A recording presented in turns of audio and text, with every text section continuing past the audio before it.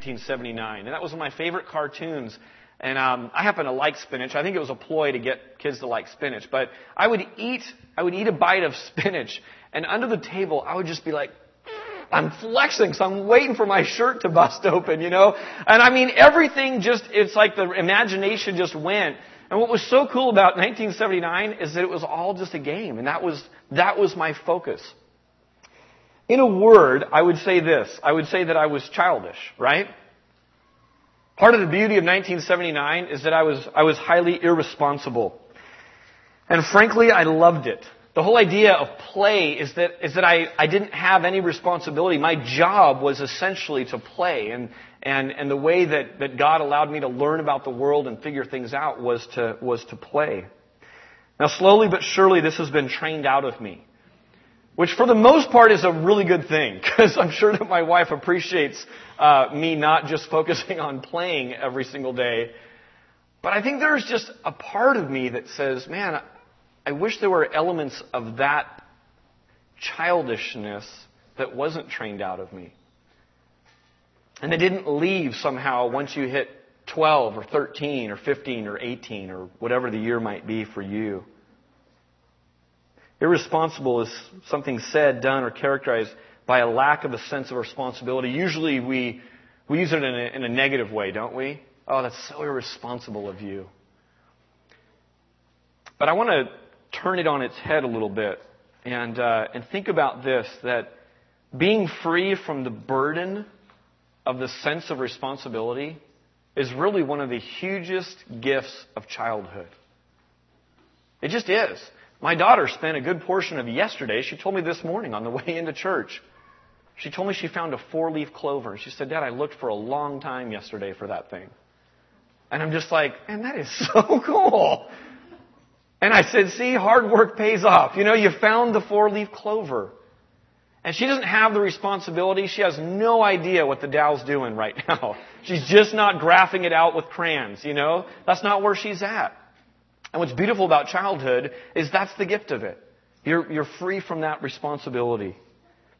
Here's my question for us this morning is what if we related to God as children?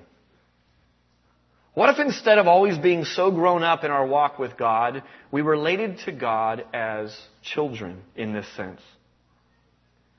This morning, John is going to tell us about a woman who did exactly that.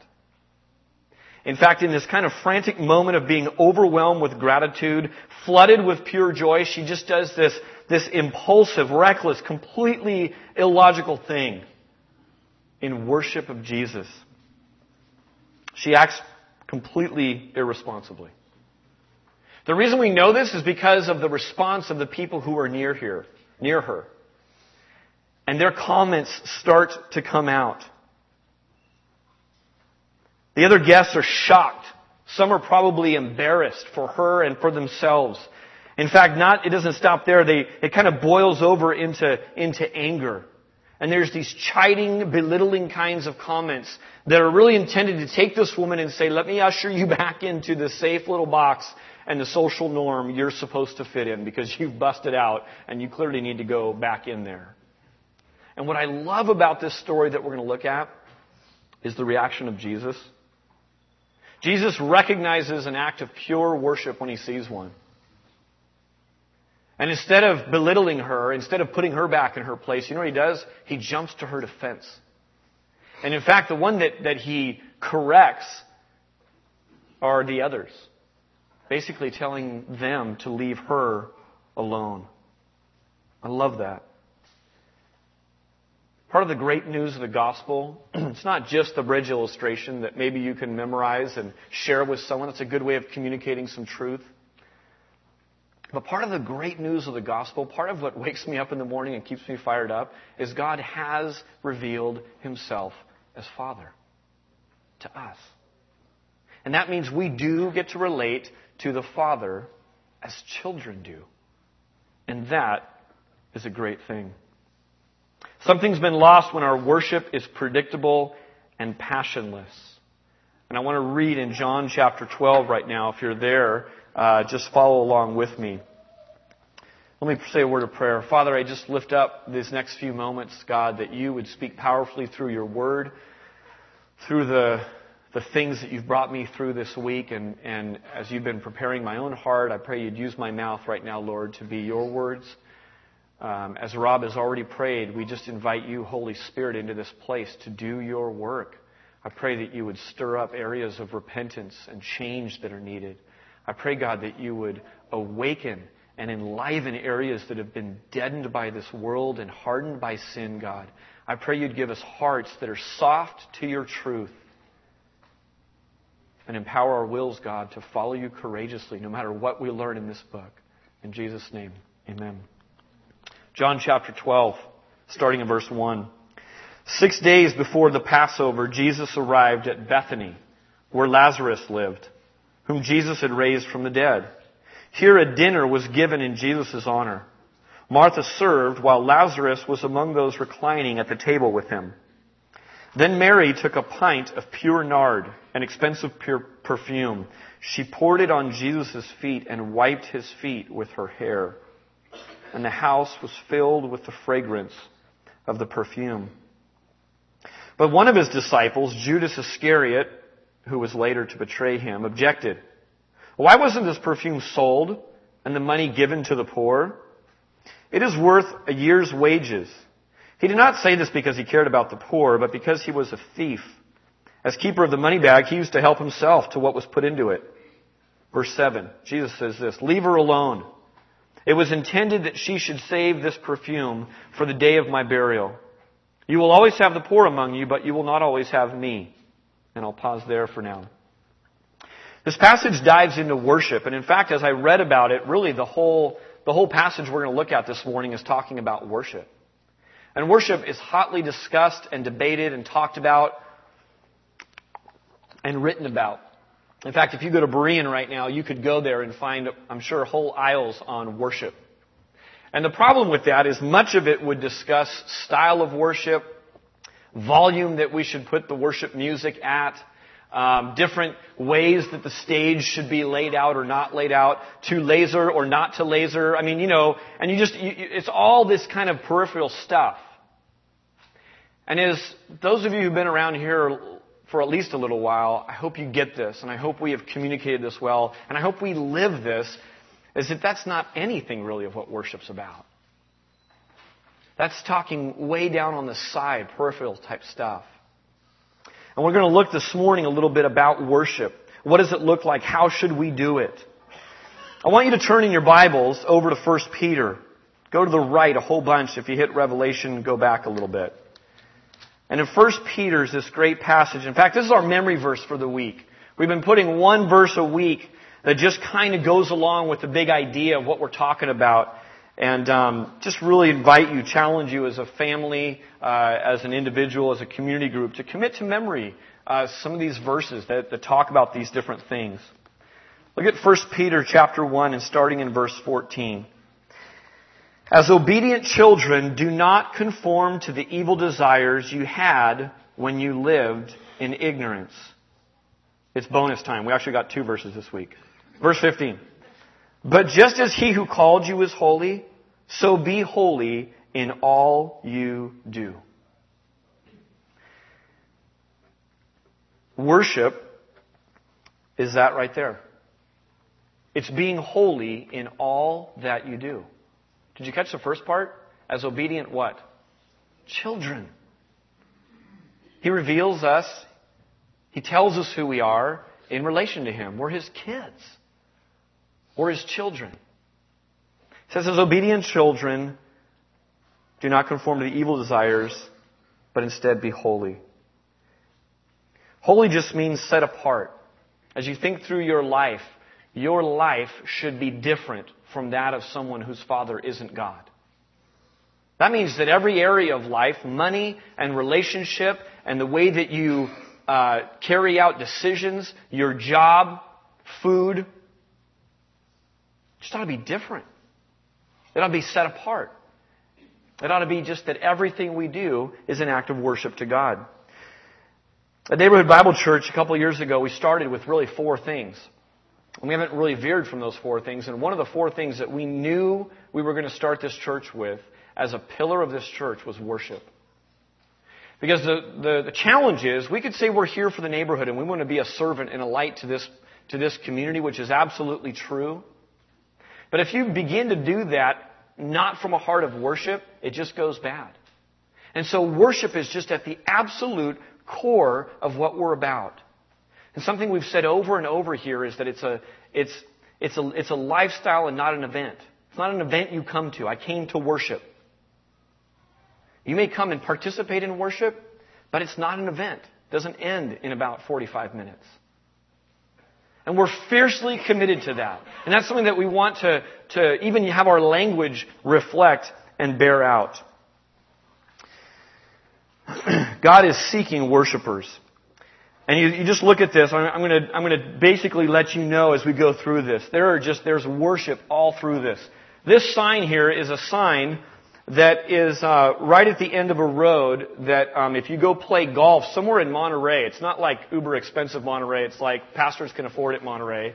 But there's some course that I found online, good deal, and I took this drive down there, and I'm left is the golf course, to the right is this little chapel. And I was like, yes, Lord, and He told me golf. So I went and played golf. But I love that. Turn left to play, turn right to pray, you know. And the reality is that God is seeking after worshipers. And you just get this sense all through Scripture. In both the Hebrew and Greek languages, there are kind of two categories of words for worship. And the first category of word has to do with that kind of your body language. And it's body language that demonstrates worship. And so we read this all through the Scriptures. I kneel down. I bow down. I fall prostrate. I lift my hands in worship. In worship, I close my... Whatever it is. It's describing a posture of worship. And just a little aside here. There's something in the posture of worship that just sometimes helps direct and drag the will and the emotion and the rest of you along sometimes. It's not super comfortable to kneel down, is it? And after a few minutes, you have to adjust a little bit, and yet there's something about kneeling sometimes that it's like, Lord, I mean, my body's even just going to obey right now. There's certain people. I went to a Christian college that had a wide range of denominations present and a wide range of people present. And there's some people in worship, and here it is. First note goes, whoop! Up go the hands. Almost involuntarily. And part of that's just tradition. And it's very, very biblical to raise your hands. And then there's other people that would never in a million years raise their hands in worship.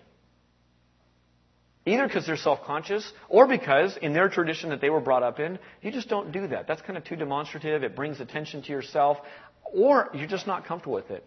There are some people, I was in high school choir back in the 80s, and it was awesome. I mean, there was just hair everywhere, poofing out, and hairspray, and jewel-toned dresses, the whole 9 yards. I remember a choir director would always go like this. He'd always be like telling everyone in the choir, he'd be like, smile. And he was a guy, I mean, this is how he lived his life.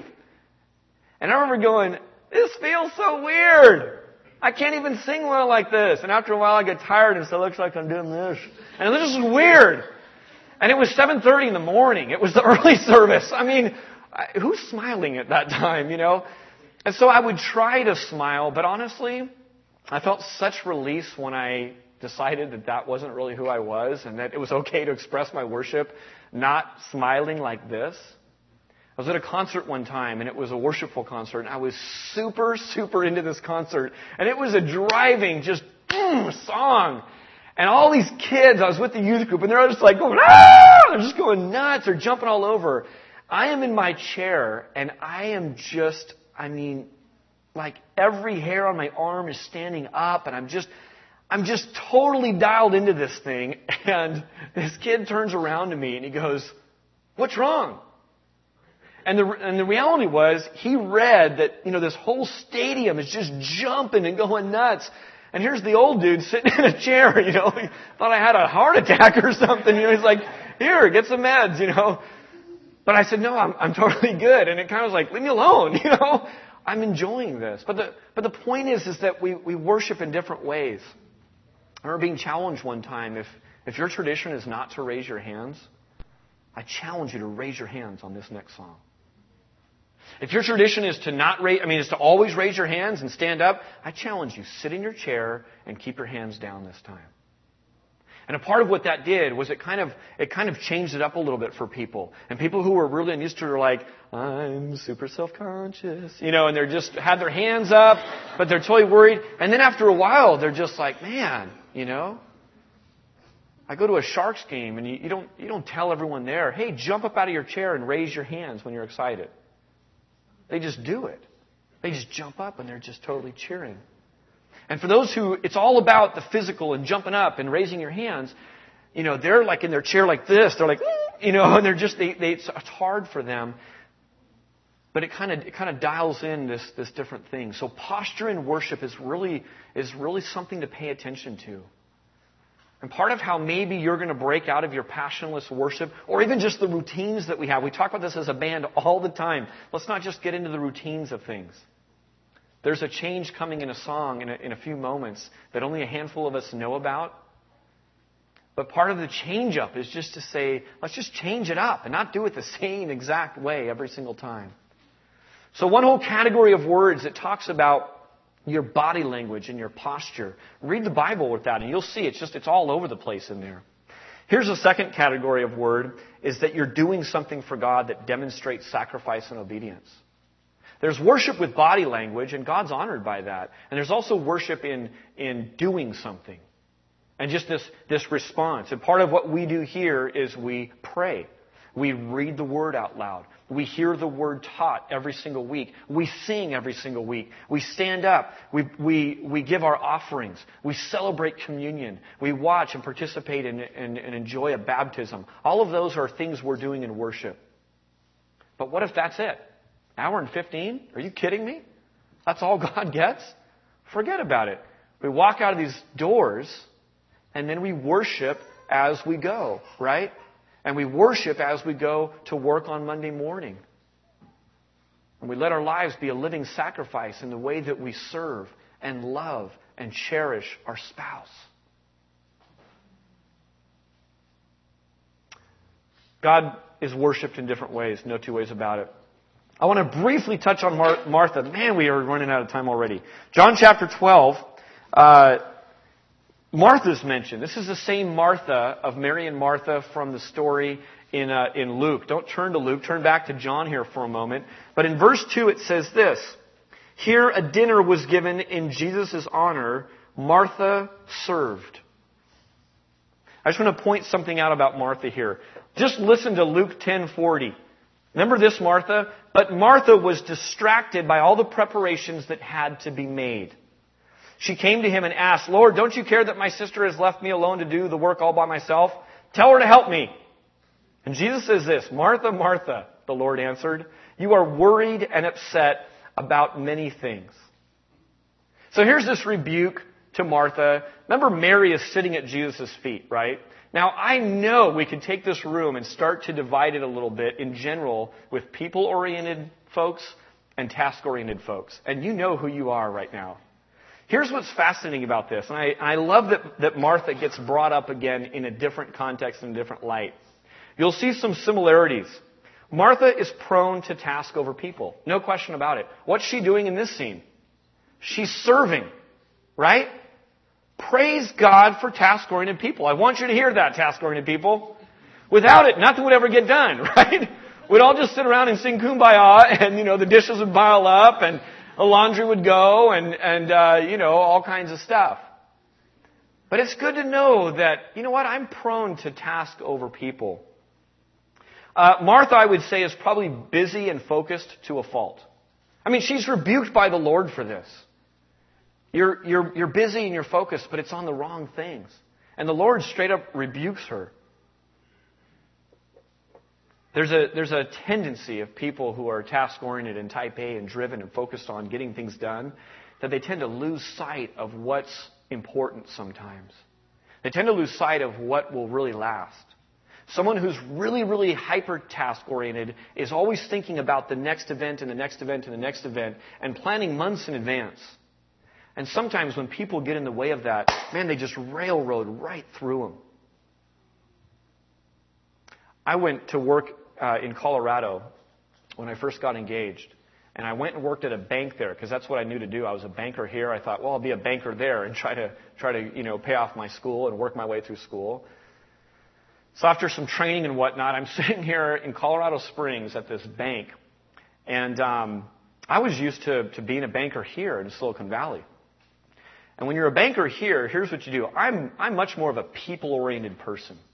But I was really good, man. I could just fly with my left hand on those fingers. I could multitask. Hey, how's it going? And chat, and talk with people. Loved it. I just loved seeing all the different people. We were in a super interesting part of town, so no day was the same, really. I mean, you just got everyone. But you moved. And when I trained people to move. I said, you better do a really careful job because you're balancing your, little box at the end of the day. Make sure you give out the right amount. But you got to move. And when you're in a bank in Silicon Valley, people are, imagine yourself. What are you doing if you're sixth person back in the bank? You're looking at this. I'm always checking to make sure every teller's working. If two people are talking, I'm just looking at them. Does God want you talking right now or working? I want things to move, right? And that's what I was used to. I would be at the bank, and you could just feel the stares. And I would just tell, that never bothered me. I'd look at it and wink. I don't know. I was getting paid by the hour, right? But I was a hard worker and a fast worker. I go to Colorado, and here's what was so crazy. I start working there, and I kind of realized, I look down the teller line, I'm like, man, I'm the quickest person here. It wasn't a pride thing. It was a weird thing. Everyone was moving super slow. They're just going super slow. And I'm like, man. And here, I'll never forget this. I look up and I look at the line. You know what people are doing in line? Talking. Not to themselves. At my bank, we had crazy people that talked to themselves. These people were talking to one another. They served coffee at this bank. And they're standing there with their little styrofoam cup. How are you doing? I'm doing fine. How are you doing? I'm going, what planet did I land on? I lived my whole life in San Jose, and I'm like, people, get upset, get rushed, what are you doing? They didn't care that we were moving slow. It was a totally different, it was a clear picture to me that people in Colorado live at a different pace than they do here. I don't know if it's the thin air or what's going on, but it was a radical different. And you know what? I just had to acclimate to that. And for me, being a people-oriented person, I was like, cool, I can chill out a little bit and go at that pace and figure that out. But to some of you in this room, that would drive you bonkers. That would make you absolutely crazy. And that's just a reality. We're wired differently, aren't we? So here's Martha. Here's things that those who gravitate towards doing and action and tangible will need to pay attention to. One is this: don't neglect the inner life, or your service is going to decay into envy and jealousy. What does Martha say about her sister? Hey, she's not working as hard as I am. Lord, tell her to get to work. If it's overflowing, if you're a task-oriented person and it's just overflowing into service and you're doing it for the Lord, you know what you're not doing? You're not really keeping score. You're not looking over at other people. In fact, you're actually able to consider them as more important than yourself. And you go, man, I so appreciate you because you remind me to just put everything down once in a while and just chill out and have a cup of coffee. Thanks for doing that. The person who's task-oriented, the person who's driven, the person who is serving, don't stop serving. Don't put all that away and just try and sit and just do absolutely nothing all the time. That's not the message here, I don't think. God wired people a certain way. Paul didn't suddenly change personality into, Mr. Rogers all of a sudden because he became saved. God took all that fire, all that passion, all that ambition, all that argumentative spirit, and He just put it to work for the kingdom. Praise God for that. Or else we wouldn't be sitting here potentially. So God wants you that way. God wired you that way. But don't neglect the inner life. Don't think it's all just out surfacey doing this stuff and forget what's going on inside. Secondly, don't be distracted, worried, and upset about so many things. You know what that means? It means just keep putting Jesus as the priority. Those of you who struggle with this, just remind yourself, right in the middle of a task, remind yourself why you're doing it. This is for Jesus. This is an act of worship for Jesus. Let me move on. Mary. Mary's the one I want to focus on this morning. She's the one who gets more verses, and we're going to look at her. Mary is a picture of passion. I love to talk about passion. I love to talk about the fact that we've lost passion in this world. We just have. And you look at someone like Mary and you put yourself and you go, would you ever do something like that? Would you ever be the Mary in that story? And we want to unpack this a little bit and look at it a little bit more in depth. Yesterday, beautiful day, 70 plus degrees, right? I don't know about you guys, but my household goes nuts when it rains for a week. If we had a chandelier, it would be gone because we'd all be swinging off it. I'd be swinging off it too. And my poor wife bears the brunt of it probably. But we just have energy in our home. And when we don't get out, we all get a little crazy. That's why we don't live in Seattle. So it's a beautiful day yesterday. We decided to pack up the family chariot and go to the park. And guess what? Everyone else and their mother went to the park yesterday too. So we're there and it's just packed with people. And here was the coolest thing. We're there playing, and I'm sitting here pushing kids on the merry-go-round spinner thing, and we're just chucking kids left and right. I mean, eventually they just kind of spin off into the atmosphere somewhere. I'm like, goodness, glad that wasn't my kid. We're having a total blast. And I look at my 4-year-old. She's 5 in a few days, and Tegan's sitting on there. And we would have big kid rounds. And big kid rounds meant Dad just went crazy and really pushed fast. Well, Tegan stayed on in the big kid round. And I know Tegan's a tough kid, so I'm like, no worries. I can't even possibly get her off if I tried. But the coolest thing about Tegan was this. We're not of the parental school that says, allow your kid at any moment to have a picture taken that could be used in Baby Gap. There are some of you that dress your kids so nice. I mean, they're always so well put together. We don't know how you do it. However you do it, kudos. You're just amazing parents. We're of the opposite school of thought, where to get into Baby Gap, it's either a mistake or we really have to try, and you got to do it like in the first 5 minutes, or else it's all going to be undone and torn apart. We also believe our children should be allowed to dress themselves, starting at about age 2. So yesterday, getting out of the park, I looked down and for a split second got a little bit creeped out because Cassie's feet are going, like her shoes are on the wrong feet. And so it's a weird look. And you're like, oh, okay, you dressed yourself. That's cool. Then my 4-year-old comes climbing out of the car, and Tegan just you can do her hair up super cute and pretty, and she just looks like an absolute doll. But in a couple of minutes, boom, this one's gone. There's dirt over here. She's Tegan. That's how it goes with her. And the coolest thing about Tegan is she had one pant leg totally tucked into her pink rain boots that came up mid-calf, and the other one kind of covering her rain boot, but just with one pant leg that was kind of hooked onto some little thing. And I'm just looking at this girl, and I go, there is a blissful ignorance. And who cares what people think about my shoes to being a kid?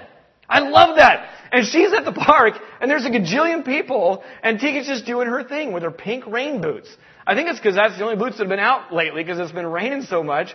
But she just doesn't care. And she's having an absolute blast. Remember my focus in 1979? Wasn't on my appearance. It certainly wasn't on what people thought about how I color coordinated or whether I tucked one boot in and left one boot untucked. Guess where it is at 4 years old? It's on, I want to be on that thing that's going around super fast because that looks like an absolute blast. And that's where she was at. You know what I see in Mary in this passage? I see like a childlike, blissful, unaware to anything else that's going on. All she knows is she needs to worship her Lord. All she knows is she's absolutely overcome with worship, and I love that. She has zero regard for how she'd come off to others. Something else about Mary's worship. She wanted her worship to cost her something. We just sang the song Undignified, where David dances really, really inappropriately in a way. Not in a weird, like, awkward sexual or inappropriate that way, but socially inappropriate. And what Mary does here is socially inappropriate. In a sense, it's totally irresponsible. And it costs her something. She takes this, we don't know if it's a family heirloom or if she saved up a whole bunch or what, but it's almost like she just gets this idea and she's like, I know what I'll do. We don't have lots of record of this, of people doing this to Jesus. It's unprecedented. And yet she doesn't care. She's like, I have to do this. I have to give this to him. And so she does it. And she not only gives the perfume, but she uses the vial as well. The other thing about her worship that she had no idea that was going on at the time is that she was part of a much bigger part of the story. She was a player in kind of this big scenario that's being unfolded. And she was actually preparing Jesus' body for burial, really. And who knows with us, times that we're in worship, times that we just go, I have to do this, that we're not part of a bigger story. We don't see it at the time. We don't really even understand the significance of what that decision is, but we're doing it purely out of gratitude and love for Jesus. What led to her irresponsible worship? It was love, wasn't it? It was just love. It was passion. I want you to think for one moment the craziest thing you've ever done for love. Moms who've delivered a baby, done. You already know one of them, right? I mean, that's one of them right there. Not a whole lot of logic that goes on to things we do for love sometimes, right? People will even tell you, that's crazy. You're like, I know, but that's not even the point. I don't even care about that. And out of love, we do some really crazy things sometimes. God is seeking passionate worshipers. And the question is, how do I get there? How do I recapture passion? I put this picture of a departure sign because I think it means leaving where you are right now. Now, some of you might immediately go, well, you're speaking metaphorically, right? Maybe. Maybe. I don't know. Maybe God's got something for you, not in our borders of our country or our city. Maybe it does mean just leaving your little box of what worshiping God's all about. Your little pattern of life that frankly has gotten pretty comfortable. Let me just point out a couple of things very quickly. One is that a way to be a passionate worshiper of God is to get to know Jesus. And to recognize that Jesus was an exceedingly and excessive passionate person. When you choose Jesus, you choose on the side of passion. Jesus came to save us from our sins? Absolutely. He came to give us new life? Absolutely. But you know what else? He came to save us from the boring status quo life that we're imprisoned to without Him. Think about it. Think about all the spiritual realities that open up when you're in a relationship with God as your Father. Think about the possibilities that open up to your brain and your mind and your heart when the sovereign God of the universe has you in His hands and has provided you with everything you need. It blows apart the status quo. It blows apart your paradigm of what you thought was possible. What's passion? It's the opposite of boring. It's aliveness. It's being enthusiastic. It's anticipating. It's wonder. It's living with expectancy. There are certain stories that, to me at least, and I think to a lot of us, stir up this longing. And they almost like whisper truths that we know are there, but they're drowned out by other voices. And one of those is found in the story of the prodigal son. There's this son that thumbs his nose basically and just turns his back on his family. Right? And he says something really shameful basically, but he says, give me my inheritance right now. You know what he says to the father in essence? You're as good as dead to me. I mean, in a way that's like saying, I wish you were dead so I could have my money, so just give me the money. And he leaves. And we all know what he does with it, right? He goes off and he lives in the fast lane. He goes and he squanders it and he blows it all. The father is lovesick. And what we see in the story is the father never really gets over that loss. It's not like he goes, well, I still got another son. He's lovesick over this and he's heartbroken over this. The kid goes off and it ultimately leads to him living in pig slop. And this is where we all love this story. This is where it gets really, really good. Is he's living in pig slop. He's living in squalor and he's just a mess. And he comes to his senses. And he starts to come home to a father, like I said, that's never really recovered from the loss of this son. It turns out the father has been looking to the horizon for the son. And he's just hoping that the son will come back. And there's this amazing part of the story where you get the sense where there's this speck on the horizon. And as it grows in size, the father begins to realize that's the gate of my son. And the father does something next that is shocking, that's socially unacceptable, and that's this. He picks up his garment, his robe in essence. And he picks it up, exposing his white calves, no doubt, and he just breaks out into a run. And he starts running toward this boy that said, "You're as good as dead to me. Give me."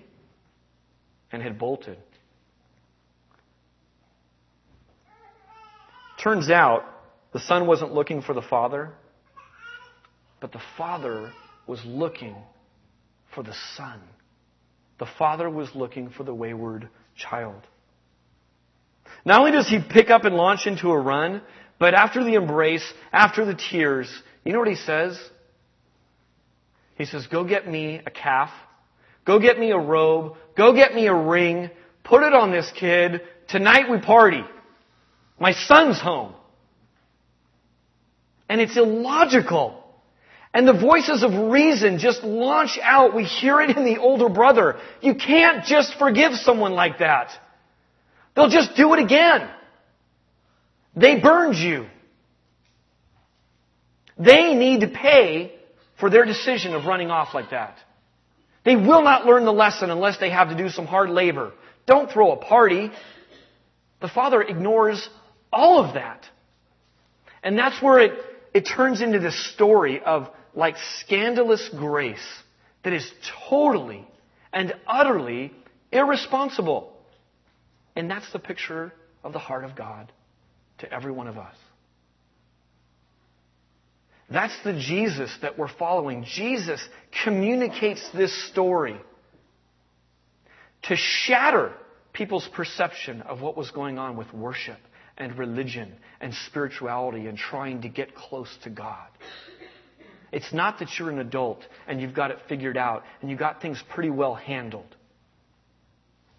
It's that you thumbed your nose at God, took off, and when you humble yourself to come home and say, if only God will let me just have a tiny corner of a little peon job in His kingdom, I'd be so much better off than where I am right at this moment. And God welcomes you in as a son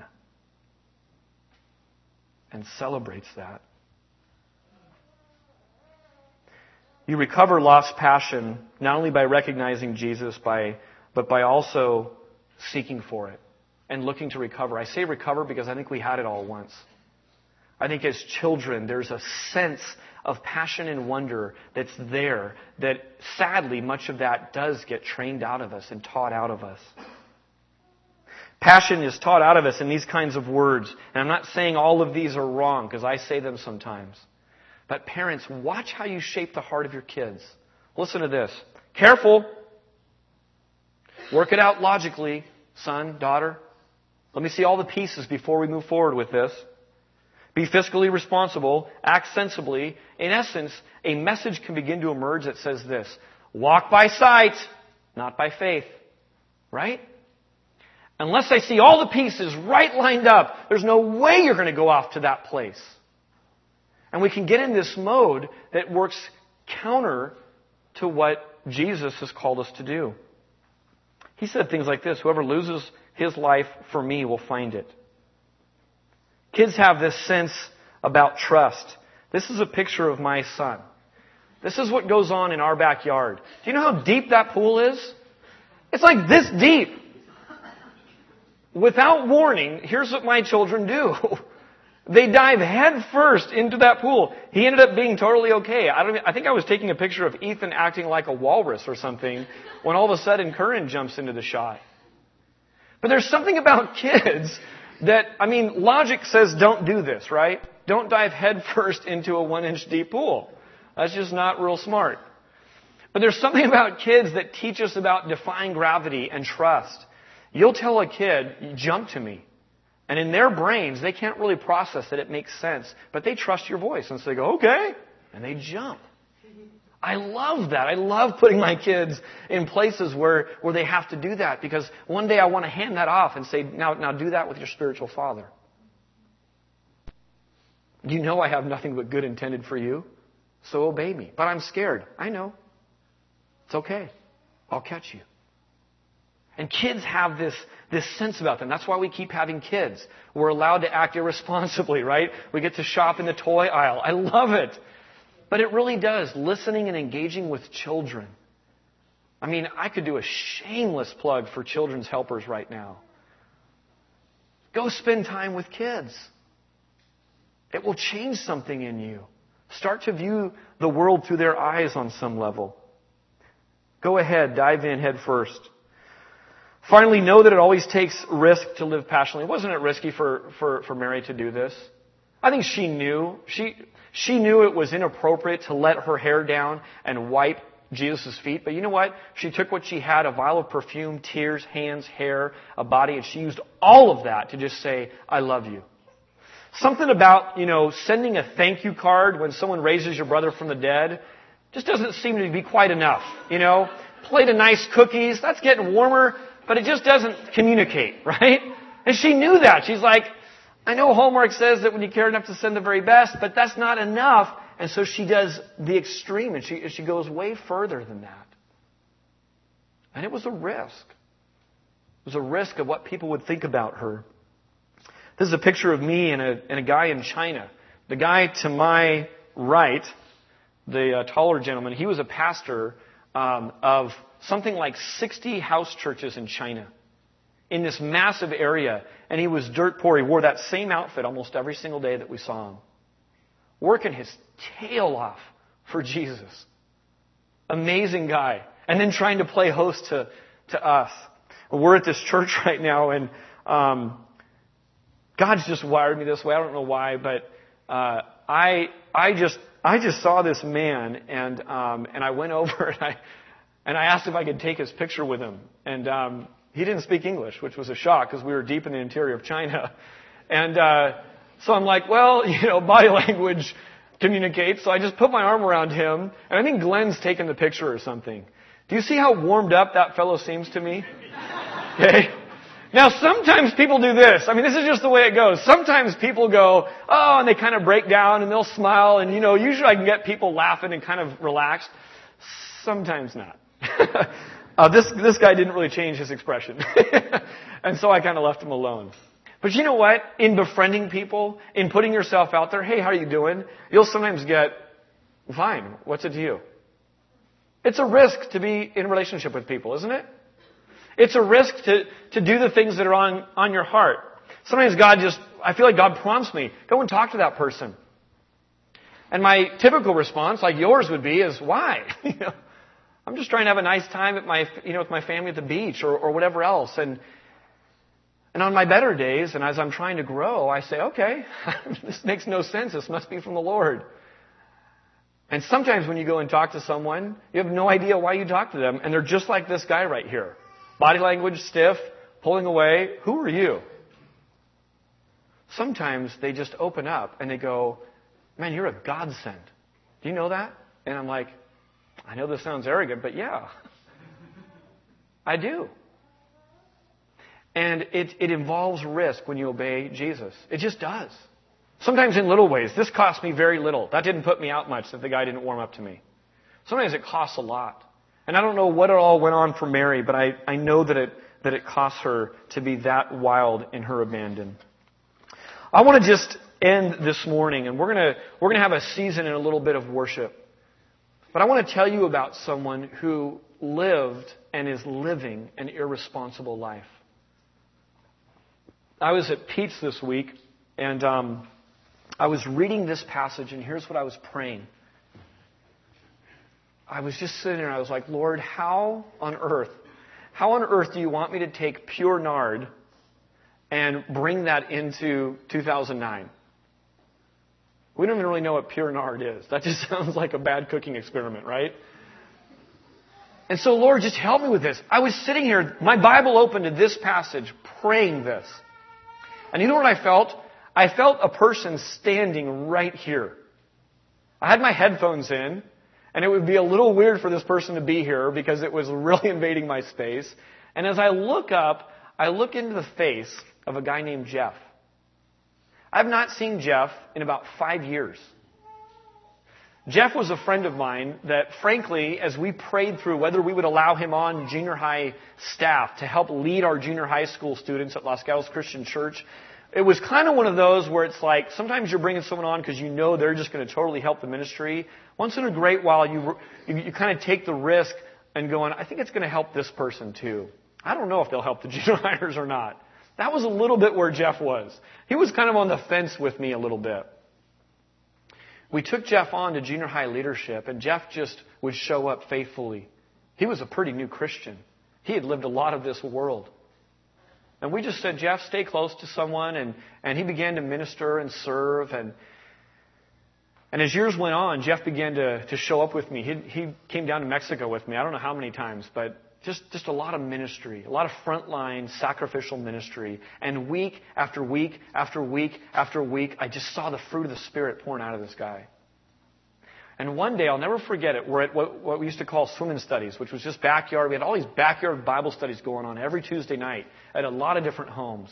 And at the one that I was in charge of and at that time, Jeff was there. And Jeff came up to me one time after swimming study. He said, Dave, I need to talk to you. I said, all right, let's talk. He said, I know this sounds really weird, but I've been out walking late at night. And God's been just calling me to minister outside of junior high staff. Now, don't worry, I'm not leaving the team or anything like that. But I don't know. I don't know what's going on. And I said, Jeff, I'm like, that's so exciting, man. I said, can we just start to pray about this? I said, let me commit to you. I will join with you in praying about what God is leading you to do. Can we just do that? And he's like, yeah, that sounds cool. He didn't have anything else at that point. I'm going to let Jeff tell his story in his own words, because here's what I said to Jeff. I turned to Jeff in the coffee shop on Wednesday or Tuesday, one of the days. I said, Jeff, I cannot believe that you're standing here right now. I said, how have you been? And we began to have a dialogue and talk. And partway through that, I asked him, I said, Jeff, are you able to be at my church this Sunday? And he said, no, I can't. I said, well, fine. I'm going to write you some email questions. I want you to write some stuff down. Can I just use part of your story? Because you've lived an irresponsible, passionate life for Jesus. Here's kind of Jeff's story in his own words a little bit. I asked him to share a little bit about the process of moving up to Berkeley, and here it is. The process of moving up to Oakland and Berkeley lasted on and off for nearly 2 years. Jeff and I prayed for a solid year together. And it took that long, and each time there'd be some questions back and forth and prayer. And I didn't want to just flippantly give him, well, I think you should be a missionary, or you should go to school and be a pastor. We didn't know. We were just praying, and there was this unsettling, and I knew he was walking with Jesus, and so I knew this must be from the Lord. For nearly 2 years, he says. It began with God giving me an intense, heightened sensitivity to the lostness of the world. I wasn't sure where to start, but I felt particularly burdened for those less fortunate than I. People who have been kicked to the curb in life. The refuse of society. Isn't that just like God? You know that's not from you. I feel called to the professional surfing organization, but I know that's from me. You know what I mean? Like nice hotels, big waves. But this must be from the Lord. Jeff goes on. I began volunteering down at City Team Ministries, as well as walking the streets of downtown San Jose, sometimes in the wee hours of the morning or even all night long. On these midnight missions when I wasn't praying, I often encountered different, mostly homeless individuals and tried to minister to them as best I could. Over time, God graduated me from the midnight missions minor leagues to the big leagues of San Francisco and Oakland. After many miraculous experiences doing midnight missions, and after feeling a sense that I was more at home in a strange place like Oakland than I was in my home city, I decided to try living up there for a year. All of these midnight missions commutes were killing me. I remember Jeff would say he'd show up Sunday morning. He had a van, and he looks like the guy Shaggy from Scooby-Doo. It was a perfect fit. And he'd show up super tired. And if it was one of my other leaders, in a different scenario, I might be worried about what he was doing Saturday night, not Jeff. And Jeff would tell me about some of these trips that he would do. So in August of 1997, I transferred from the Campbell Whole Foods in Berkeley, from the Campbell Whole Foods to the Berkeley store. A few weeks later, I answered an ad in the paper that said, "Ministry home for anyone desiring spiritual growth." This was the home that I came to serve in for 6 years in East Oakland. He made a comment that I wanted him to expand on. He says, ministry equals pain, Dave. That's what he said to me. As his story continued, he says, well, it doesn't always equal pain, but it can be painful, messy, thankless. He says, I think that if we look at the Scriptures, we'll see that anyone who seeks to carry out God's agenda will inevitably encounter difficulty and resistance. It's just not an easy road. Thankfully, God is gracious and doesn't have us at war all the time. I also believe that we should ask God which wars we should wage. It would appear that some of us are destined for more intense experiences than others. Why is this? I cannot say. Ultimately, I think it is centered around testing and proving whether or not our faith is indeed authentic. He also made this comment that he was more shrewd than when he left San Jose. I said, what do you mean by that? He says, how am I more shrewd? Well, besides being a bit more blunt, vulgar, and hostile, I now have little or no tolerance to what I consider to be trivial matters conflicting with high priorities. This comes from an understanding that life is way too precious and short to waste on pettiness. He says, I am shrewd toward traditions and attitudes in the church that are more American or Bay Arean than they are biblical. I asked him what it cost him. I said, Jeff, you look battle-worn. You don't look like some naive kid heading off to Bible college or something. I said, what does it cost you being up in East Oakland for 6 years? Here's what he writes back. What did it cost me? Some of the best years of my life. If you count the years leading up to it, 8 years. While other kids my age were going to school, traveling the world, having boyfriends and girlfriends, getting married and having kids, I was in the trenches of the East Oakland hood. I chose to not own anything nice during those years because items of greater monetary value tended to get stolen. The few things that I did have, excluding my guitar, were stolen. Mostly stuff out of my van, even simple things like groceries. It cost me a lot of my personal privacy, living with up to 60 strangers at one time, sharing a house with 1 kitchen and 3 bathrooms. I never dated during those years, and friends my age were few and far between. It cost me a lot of sleep, working late hours and then waking up every day for mandatory morning devotions, 6:30 to 8 a.m. My standards for sanitation were sacrificed, living in a house that was a challenge to keep clean and therefore a welcome place for rats, roaches, and germs. When the bills weren't paid, we lost the luxury of PG&E and water. I sacrificed my finances several times in order to have such things turned back on, as well as to have the garbage. The pastor was a pack rat, he said, hauled away from property lest the city fine us or evict us. Sometimes people smoked crack in my room when I was at work or in my van when I was asleep, and possibly used it as a place for prostitution. My greatest loss was after 6 years of living like this, pouring out my heart and soul, I had a total and complete nervous breakdown. Something that took me years to recover from, and a wound that I think I will carry with me for the rest of my life. I said, Jeff, how have you healed? How have you been healing? Here's what he writes. Primarily, what I feel like I needed more than anything else was time to heal. Lots and lots of time. I also felt that I needed for God to leave me alone. Ever been in a depth of relationship with God that you just say, leave me alone? When my life fell apart in 2002, I felt God was cruel and that I was worthless to Him.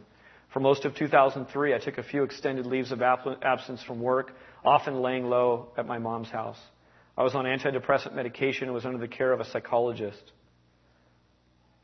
In the fall of 2003, I went to Europe by myself for a month.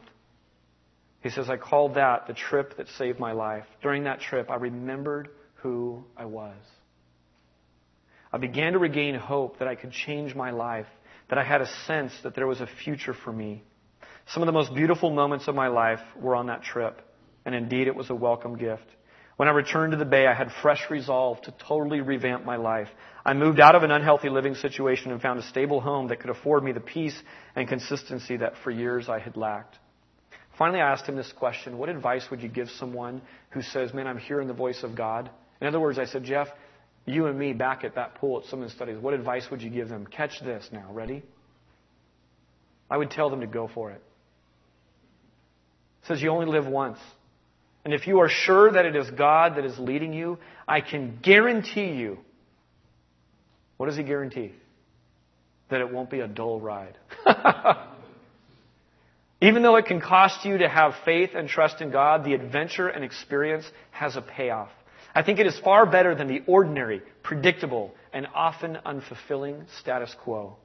I would never wish to repeat the experiences I went through, yet it serves me to this day. I'm a better man for it, a stronger man for it, and the lessons I have gleaned through it will aid me for the rest of my life.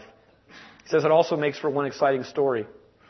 I don't think that lasting character comes to us any other way but through difficulties and challenge. My years at the home, which he calls it, and the process it took to get there have broadened my view of God, life, the world, and human beings, and that I would not trade. Catch this that he ends with. Because I was able to have faith in this instance, I can go to my grave in peace, knowing rather than being haunted with the pain of wondering. That's a guy who, unless there's a world that we can't see, unless there's an eternity to be living for instead of just what's here, is completely irresponsible in the negative sense. I would say he's irresponsible in the merry sense of this passage. I want to invite the band up right now. And as they come up, there's lots of other worship going on. Read on ahead about the crowds. There's some superficial praise of the triumphal entry. We're not even going to touch into that. There's also the leaders that we looked at pretty extensively last week. Their worship was position and power. I want to just key in on Judas here for one moment. Judas's God is money. Judas is a worshiper of money. And in this passage, he speaks in favor of and defending his God. He speaks not because he cares about the poor. He speaks because he cares about his God being flippantly given away in worship to this Jesus. And as we go to worship right now, as we continue in worship right now, I want you to ponder and think through some of the questions that our community groups are going to wrestle with this week. Have you lost your passion? As I talk about a passionate life, is there something in you that says, man, I used to have that. I used to be that passionate. Remember, there's a thief. He only comes to steal and kill and destroy. What does Jesus come to give? A full life. Is your life full? What does worship look like to you? Who or what do you sacrifice for? Who or what do you pay attention to? Who or what do you live to please and speak out in defense of? And finally, what crazy call of love is Jesus stirring in you? Come and talk to someone about that. Come and let them process life with you a little bit. Come get plugged into a community group. For some of you, maybe money has been your God. For many in our valley, they're watching their God die right before their very eyes. And their hope is being gone, taken away from them. I would say repent. Run to the living God, and He'll embrace you. Follow Him. There's 2 classes that are going on right now. One is a budget mentoring class that Rich Henderson and Love Inc. does, and some of you maybe need to look into that. There's a second thing that Rich is starting up that I absolutely love. It's just such an amazing timing with all of this. He's calling it a giver's school. And it's basically looking at the biblical principles regarding giving. It's going to happen from 9 to 10:30 right here at Neighborhood, starting in March through June. It's going to be every third Saturday. It's not just going to be a class to come and accumulate more knowledge. It's going to come to a class with homework and to really get into some principles about giving. Stewardship, the promises of God regarding money. They aren't all what you read and see on late-night televangelist TV. And finally, attitudes that are essential to being a generous person like your Father. We're going to sing some songs right now. We're going to go late. I'll just tell you that right now. We're 5 minutes over. We're going to go another solid 10 minutes. If you need to slip out, no one's keeping score. slip out, get to your appointment. If you're able to stick around, would you just celebrate now with some music? And let's just do that. Father, thank you so much that we're not relegated to some formula of worship. I thank you, God, for the variety and the unique experiences and personalities and dispositions that you've gathered at this church. Father, there are people in this community that you have for your kingdom that aren't a part of your church yet. Not Neighborhood Bible Church, but your church, your family.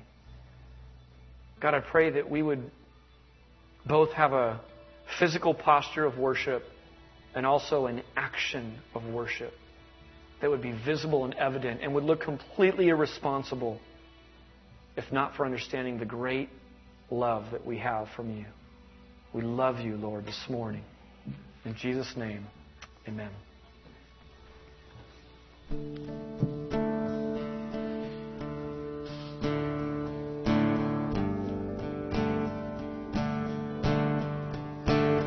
Does it all sound the same?